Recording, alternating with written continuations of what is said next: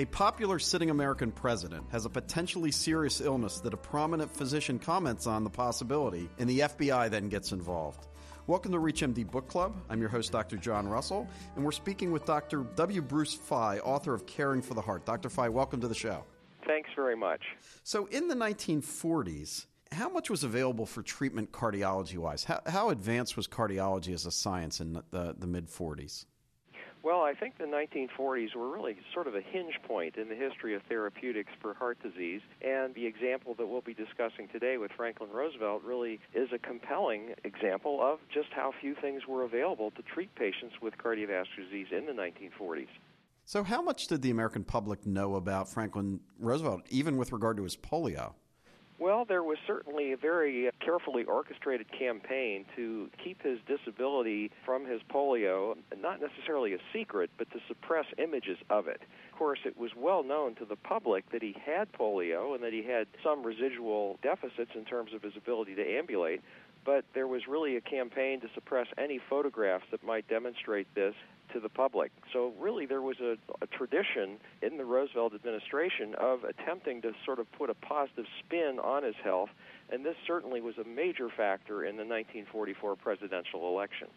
In his first two terms, though, it seemed like there were lots of pictures to show him as this robust person kind of swimming in the pool at Warm Springs. Was that really the image that they tried to sell, that he might have been stronger or healthier than he was? Absolutely. I think there really was a concerted effort to present him as a very healthy individual, and in all honesty, he really was. He had the disability that affected his ability to walk, but obviously his upper body strength was substantial, and he did appear quite fit. So who was Dr. Barnes at the Mayo Clinic? Dr. Arlie Barnes was the second cardiologist at Mayo Clinic, and in 1944, where he enters the picture, sort of in terms of the presidential election, he was the head of cardiology at Mayo Clinic and was involved in national affairs. He was on the steep ascent toward becoming the president of the American Heart Association at this time. In 1944, he went to Washington, D.C. to participate in a conference relating to cardiovascular research. And while he was in Washington in September, a junior colleague of his who was assigned to the Bethesda Naval Hospital invited Dr. Barnes to come out to Bethesda and see the facility, which was only 2 years old at that stage. So while they were walking around the grounds, Barnes' junior colleague, whose name was Howard Odell, said, "You know, there's talk around here that the president has serious heart disease." And Barnes didn't pursue this, apparently, at that point. But when he got back to Rochester, Minnesota, on October 21st, 1944, which was just 2.5 weeks before the election, Barnes had lunch at the Kaler Hotel, which still is opposite the Mayo Clinic in Rochester, with a radiologist and a chief administrator at Mayo Clinic and 3 or 4 other doctors. And in the course of that conversation, it came up that, you know, there's talk at the Bethesda Hospital that the president has serious heart disease. And the radiologist, who was not at Bethesda, but had been at a meeting of the American Board of Radiology in Chicago just about 2 weeks earlier, said, you know, that's a funny thing, because when I was at the American Board of Radiology meeting, one of my friends there said that he noticed a picture in Life magazine when the president was giving his acceptance speech for the Democratic presidential nomination. He was sitting in a railroad car, and they noticed a man in profile who was a cardiologist. So they wondered, why is a cardiologist with the president? So this led to speculation that the president had heart disease, but it was really rapidly squashed by Presidential Press Secretary Steve Early and the White House physician Ross McIntyre. So back to Barnes and the lunch at the Kaler Hotel in Rochester. So that conversation occurred at lunchtime, and then that evening, the radiologist and a couple of surgeons were playing poker. This was 17 days before the election. So they were playing poker on October 21st, the same day that Roosevelt was driven 4.5 hours through a driving rainstorm through 4 boroughs of New York in an attempt to prove that he was physically fit, going back to your earlier point. So they're sitting there playing poker. Once again, this conversation sort of turned toward the president's health, and one of the individuals at the poker game had actually cared for a former Assistant Secretary of State. Breckinridge Long was that man's name. So the Mayo surgeon, and by the way, none of the physicians at Mayo Clinic cared for the president. He didn't receive any care at Mayo Clinic. So this surgeon, Dr. Claude Dixon, called Breckinridge Long and said, there's conversation here about the president having serious heart disease. So that led Steve Early to contact J. Edgar Hoover, and a sort of SWAT investigation occurred, and 11 days before the election, 2 FBI agents came to Rochester, and 2 other FBI agents went to the Bethesda Naval Hospital. And at first, the doctor in Bethesda denied having said anything about this, but then they confronted him with what his senior colleague, Arlie Barnes, had said, and then he said, well, okay, but there are stories about him having heart disease going around here. Well, to make a long story short, J. Edgar Hoover summarized all of this in a letter to Steve Early that he sent 6 days before the election, and Hoover simply stated that, now I'm quoting him, that there's been a lot of loose conversation and talk, all predicated upon the supposition that the president was suffering from some heart ailment. And he mentioned that this was going around Mayo Clinic and it was going around the Bethesda Naval Hospital, but basically, we've taken care of it. If there's anything more that we can do, let us know. And later on, one of the FBI agents, several years later, said, well, there's no question the reason they were sent to Rochester was to sort of squelch this talk about the president having serious cardiovascular disease. And I might explain, why does it matter? I think it matters because certainly people today know of the Mayo Clinic and understand its reputation. But in 1944, it really had a stature that eclipsed almost every other medical center in the nation. This was before NIH funding really propelled academic medical centers into really high orbits. And President Roosevelt had come to Rochester to celebrate Will and Charlie Mayo's service to the country in 1934. The president's son, Jimmy Roosevelt, came to Mayo Clinic to have surgery in 1938. Roosevelt's closest confidant and advisor, Harry Hopkins, had surgery at Mayo Clinic. And in fact, Steve Early, when all this was going on, his sister was in Rochester having surgery. So I think my main argument is that the reason that there was such an extreme response to this sort of loose talk, as Hoover described it, was that if this had leaked to the press, it really could have shifted the election. And I can go into that, but I'll stop and let you digest and ask some questions based on what I've said. So you're listening to ReachMD Book Club. I'm Dr. John Russell. I'm joined by author Dr. W. Bruce Fye, author of Caring for the Heart, and we're talking about the heart disease of Franklin Delano Roosevelt. So what kind of signs and symptoms did Roosevelt have that kind of people said, I think he's sick? And, what fueled some of that speculation? Well, interestingly enough, in terms of the signs and symptoms, they really were completely kept from the press and from the public. It was Roosevelt's daughter, Anna Roosevelt, who was living in the White House.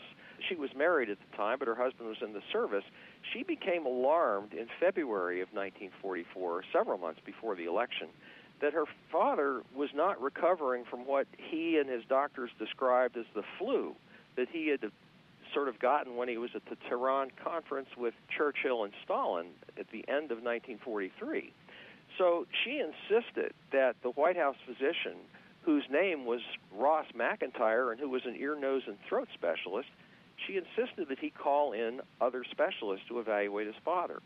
So at the end of March, Howard Bruin, who was trained at Johns Hopkins and was chief of cardiology at the Bethesda Naval Hospital, examined Roosevelt at the hospital, and he found that he had evidence of an enlarged heart, a murmur of microregurgitation, abnormal T waves on his electrocardiogram, and he concluded that he had hypertensive heart disease with heart failure. Well, this did not please the White House physician because Bruin said he needs 2 weeks of absolute bed rest, and of course this is in the midst of World War II, and he wanted him started on digitalis. Well, they called in Boston surgeon Frank Leahy and Atlanta internist James Paulin, both former AMA presidents, and finally they acquiesced. But just to put things in perspective, an average of 9 blood pressure readings in April, shortly after Bruin first examined the president, an average of 9 readings was 210 over 114. And Bruin did find evidence of heart failure on examination. They actually sent him for a month to Bernard Baruch's plantation in South Carolina for essentially a rest cure because there really were no effective drugs to treat heart failure or hypertension at this point. He was placed on phenobarbital, and complained of being sleepy, and it's little wonder. The other interesting thing, Frank Leahy wrote a memo that was kept secret for many, many decades, where he said in July, shortly after he examined the president, now I'm going to quote him, "I'm recording these opinions in the light of having informed Admiral McIntyre that I did not believe that if Mr. Roosevelt were elected president again, he had the physical capacity to complete a term. I told him as a result of activities in his trip to Tehran, he had been in a state which, if not heart failure, at least was on the verge of it, and this was the result of high blood pressure he has now had for a long time, plus a question of coronary damage. With this in mind, it is my opinion that over the 4 years of another term with its burdens, he would again have heart failure and would be unable to complete it." Well, basically, time and time again, the White House physician lied about Roosevelt's health. He denied that he had any problems. In fact, even after Roosevelt died, McIntyre, the White House physician, published a book where he claimed the president's blood pressure was not alarming at any time. What do you think if the press took hold of this, 2 weeks before the election and said the president potentially has serious heart disease? Do you think Roosevelt possibly, one of our most popular presidents, after 3 terms during a war, would have not been reelected? Well, I think that is the argument I make in the book. I obviously allow readers to draw their own conclusions, but I put together a pretty compelling case. He won the election by the narrowest margin of any of his 4 elections. He got 53.4% of the popular vote. And interestingly enough, if we reflect on the Gore-Bush events of 2000, 2 weeks after the election in 1944, Life magazine published the state tallies and claimed, now I'm quoting them, "The time-honored statistical game of figure juggling shows that it would not have taken many votes in the right places to swing the election the other way." And then the writer of that Life magazine article said, "A large electoral vote majority can hang on a small popular majority." So the other thing is, just 3 days before the election, America's best-known popular illustrator, Norman Rockwell, had a cover on the Saturday Evening Post, and he showed a little man standing in a voting booth holding a newspaper with the headline, "Which won?" over the picture of Franklin Roosevelt and Thomas Dewey. So the election was really a lot closer than people think or recall. And even Roosevelt, in private conversations, these are documented in real-time diaries, not recollections, but real-time diaries, said he was concerned that he wasn't going to win the election. So I think the cover-up really was in an attempt to be sure that the public, to reassure the public that the president's health was good and to completely suppress any information about his heart disease and his hypertension. And how old was Roosevelt when he died? He was 63 years old, and he died just 83 days after beginning his 4th term and 5 months after he won that close election. And he certainly looked a lot older than 63 years old. And what did he ultimately die from? Was it hypertensive heart disease? Well, he died, and this was he didn't have an autopsy, but the symptoms that he described and the signs that were described by Howard Bruin, the cardiologist who was with him when he died in Georgia at the Little White House, the description was a massive cerebral hemorrhage. He said, "I have a severe headache," and those were the last words he spoke. And do you think in today's day and age a president could have an illness like this and it not be part of the public record and the public discourse? Well, of course, as you know, and your listeners know, there's been a great deal of discussion about this over the last, I'd say, sort of generation. There certainly are calls for presidential candidates to release their health records, and many of them do to varying degrees. I think the frank lies that were put out, the absolute effort to deceive, would be extremely difficult to envision today because there are just so many ways for information to leak or get out. What was the one fact that really surprised you the most in researching this information on Roosevelt? Well, I think the thing that surprised me the most was actually how close the election was and how concerned they were that Roosevelt might not win, and then the lengths they went to suppress this information that they thought could be a turning point. The Democrats used the phrase, don't switch horses in midstream, but interestingly enough, they never expressed the concern that their horse might not make it across the stream.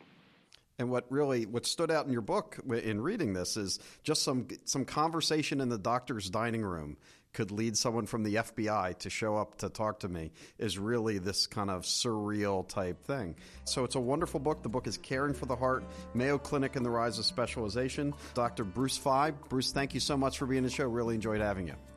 Thanks so much, Dr. Russell.